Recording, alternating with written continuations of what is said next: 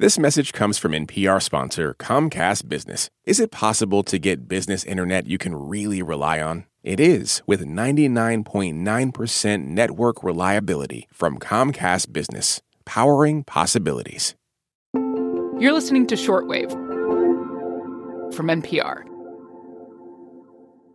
Hey, everybody. Emily Kwong here with NPR science correspondent Jeff Brumfiel. Hi, Jeff. Hi, Emily. So I heard that you managed to leave your home office and go report in the field?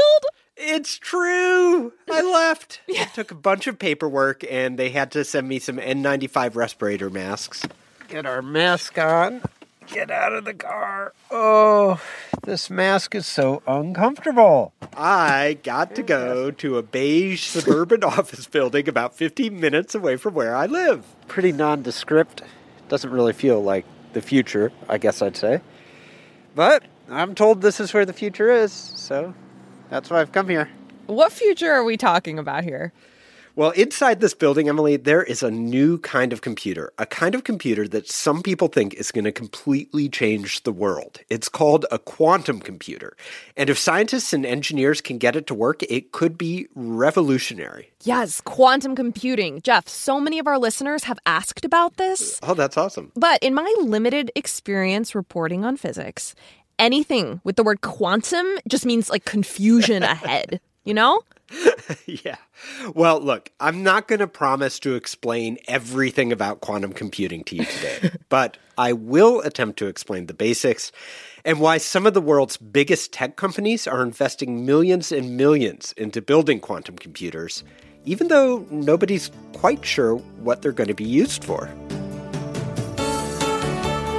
So today on the show, we look at some very, very small computers that could change everything about the world as we know it. It's quantum computing time.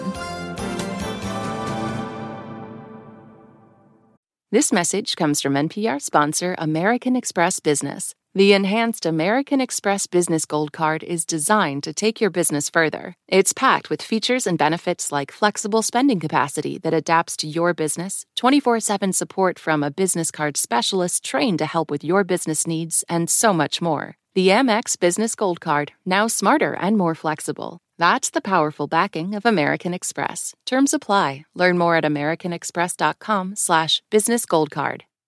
This message comes from NPR sponsor Trane Technologies, challenging what's possible for a sustainable future. They're taking bold action today to ensure a healthier tomorrow through efficient climate solutions for buildings, homes, and transportation. Trane Technologies is committed to reducing 1 gigaton of emissions from their customers' footprint by 2030 and reaching net zero by 2050. Because one company can change an industry, and one industry can change the world. More at tranetechnologies.com. All right, Jeff Brumfiel, let's get back to your field trip to that kind of boring office building in Maryland, holding what could be the computer of the future. Yeah, so it was boring on the outside, but inside it was really done up like some sort of Silicon Valley startup. Clean lines, they had a ping pong table. We actually only recently expanded, taking over the entire building. We only had a third of it before. That's Chris Monroe. He's co-founder and chief scientist at this company, which is called IonQ. And IonQ is in the very unusual business of trying to build quantum computers. In fact, right in the lobby, in a glass case, is one of their early designs. You said this is a museum piece. How old is it? Let's see. This was last in service probably about 2 years ago. So that's how fast things are moving. 2 years, you're in a museum. We've built 5 generations, and we're now building 2 more on the way. In parallel, we're designing the ones beyond that. So things are pretty fast. I mean, what do these computers actually look like? Well, they're sort of a mix of lasers and shiny metal vacuum chambers and electronics. I mean, they don't really look like a computer at all, to be honest. It's more like a physics experiment. But that's changing really fast. This is a first for me. Okay. Chris takes me to the new machines, which they have in the back. These are a couple of the next generation systems that are being built right now, actually. They're in these big black cubes that kind of take up the room and have IonQ stamped on the side. The big black boxes are a little bit overkill. So inside these boxes at their very core are a few individual atoms of an element called ytterbium. These atoms are suspended on a microchip, and then they're poked and prodded with the lasers to do quantum calculations. And Chris really believes these machines are going to revolutionize our lives. We're building something that's going to hit everything. It's going to hit all sectors of the economy. So while we don't know exactly where the first pay dirt's going to come from, once a single app gets out there, it's going to hit everything: oil and gas, energy, big pharma, financials, logistics. Almost any company that has a hard problem, which is everybody, they're going to be able to use quantum computers for. And investors are buying into this vision. He and his partners have raised around $80 million in venture capital to build IonQ. Well, what's so special about these machines? Like, what makes them trust that this will be the computer of the future? Right. So that gets to the quantum part that we all kind of fear, like, as explanatory journalists. I believe in you. You can do it. Actually, you know what? Frankly, I can't, Emily, but I'm going to introduce us to someone who can. Her name is Marissa Justina. I guess my technical job title is Senior Research Scientist and Quantum Electronics Engineer. That's a bit of a mouthful. So Marissa works at Google, which has one of the largest quantum computing efforts going on right now. And she says the first thing to know is this. I don't like thinking of a quantum computer as a computer because it's really nothing like the computer that we are familiar with on a day-to-day basis. Okay, what does she mean by that? Well, what she means is that computers like the ones we use every day are these very specific kinds of problem-solving machines. And they do all their work using ones and zeros, binary code. I mean, I think we all are kind of aware of that. Quantum computers solve problems in a completely different way using the rules of quantum mechanics. Right, and quantum mechanics explains the behavior of very, very small things like atoms and molecules. Right, but because our intuition doesn't operate according to quantum mechanics, it's kind of difficult to get a feeling for how the rules are different. But there are things we gain and things we lose, I would say. Let's get into what's different with quantum computing. What things do we gain? Right. So when a computer uses ones and zeros, I mean, you can think about it as an either-or situation. Like a bit of information is either on, 1, or off, 0. But in quantum mechanics, that bit can also exist in a kind of fuzzy in-between state. So a quantum bit in a computer can be kind of both 1 and 0 at the same time, which just can't happen in a classical machine. Okay, and this could give you more ways to do more things because of those extra fuzzy states. Right. I mean, it's just more ways to sort of code information. And then beyond that, it's possible to tie all the quantum bits together in this really fundamental way using something called entanglement that you have spent a whole episode talking about. Yes. Well, I think we're going to have to skip over entanglement today. But go listen back. Yeah, go listen back. But in a fundamental sense, the idea is that you can use entanglement to wire all the quantum bits together and then rewire them depending on the type of problem you want to solve.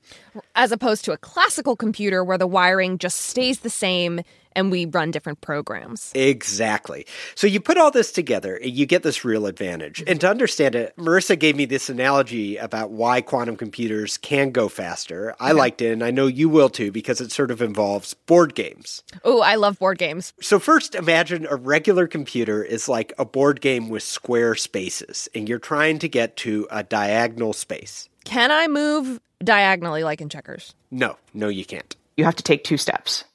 1 up and 1 to the left or something. So then imagine a quantum computer has hexagonal spaces. Oh, like Settlers of Catan. Yep, exactly. If you are on a hexagonal board or a board with diagonals, then you can do that in 1 step.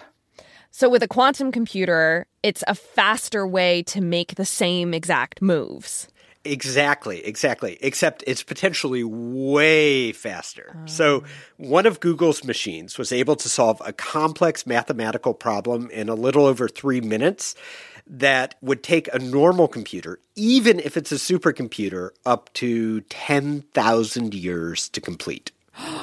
That's amazing. Yes. I mean, it's incredible. Now, There's a couple of reality checks here. First of all, the problem Google solved was a very specific problem, kind of to prove the point. No one wanted to know the answer, so it wasn't particularly useful. Oh, okay. And quantum computers can't really do this for every problem. There are some really simple problems, in fact, that they're just stinky bad at, like counting. That's not where its strength lies. And in fact, writing an algorithm to count on a quantum processor is already complicated, and then the processor isn't even that good at it. Like Marissa could get her quantum computer to 4. That was it. But I can see why she ran the test and Google is trying to prove this point, because it shows that for the right problem, these machines are really powerful. And that brings me to that question I've had since the beginning. How are these computers going to get used? What kinds of problems are they going to solve? That is literally the million-dollar question, right? That the venture capitalists and Google are putting millions of dollars into answering. And to be honest, so far, nobody's sure.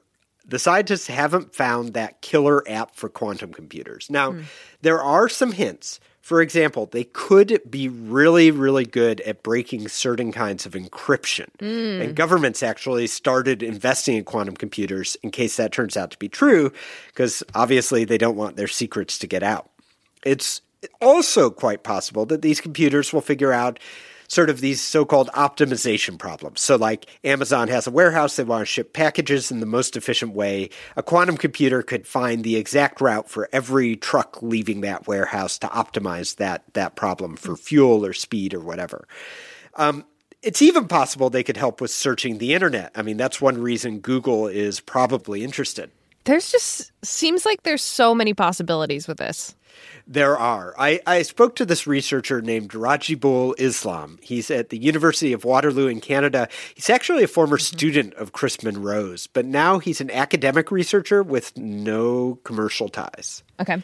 He says this isn't the first time physicists have built something before they knew how it would be used. For example, when lasers were invented, 1960s, it was famously known as a solution waiting for a problem. And now lasers are used for communication and data storage and all sorts of things.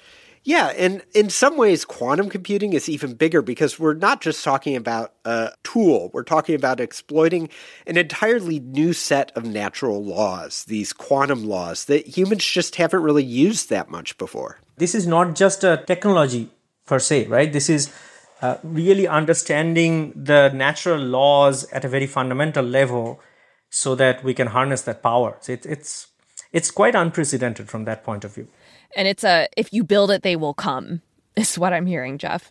Yeah, I mean, I think nobody still is quite sure whether they'll come, but I can certainly tell you that engineers and scientists like Marissa and Chris are building it. The quantum machines that Marissa works on at Google use these tiny loops of electrical current flowing in circles. That's sort of their quantum bit. Chris's team back at IonQ are using the atoms I mentioned earlier. And Chris is already thinking bigger. At some point, we're going to be a software business. At the ground floor, we're going to have these atoms. But that's going to be a commodity. We'll have the atom division, and they'll produce the chips. But it's all going to be about quantum software and mapping them to real-world problems. Chris says in the future, the world is just going to be very different.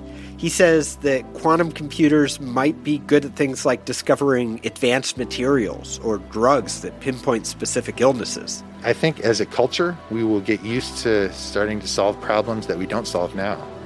And that's just going to give rise to things that I don't think anybody can predict. Wow. It's really amazing to hear from people laying the groundwork for things we might not even know yet. And just even understanding it a little bit, Jeff, I appreciate you. My brain isn't even that broken from trying. So thank you for bringing this to us. It's been an absolute pleasure, Emily. This episode was produced by Tiny Spinning Atom Rebecca Ramirez, edited by the ever-entangled Viet Le, and fact-checked by the quirkiest quark, Rasha Aridi. Josh Newell collapsed the wave function for this episode. I'm Emily Kwong. And I'm Jeff Brumfield. And you're listening to Shortwave, the daily science podcast from NPR.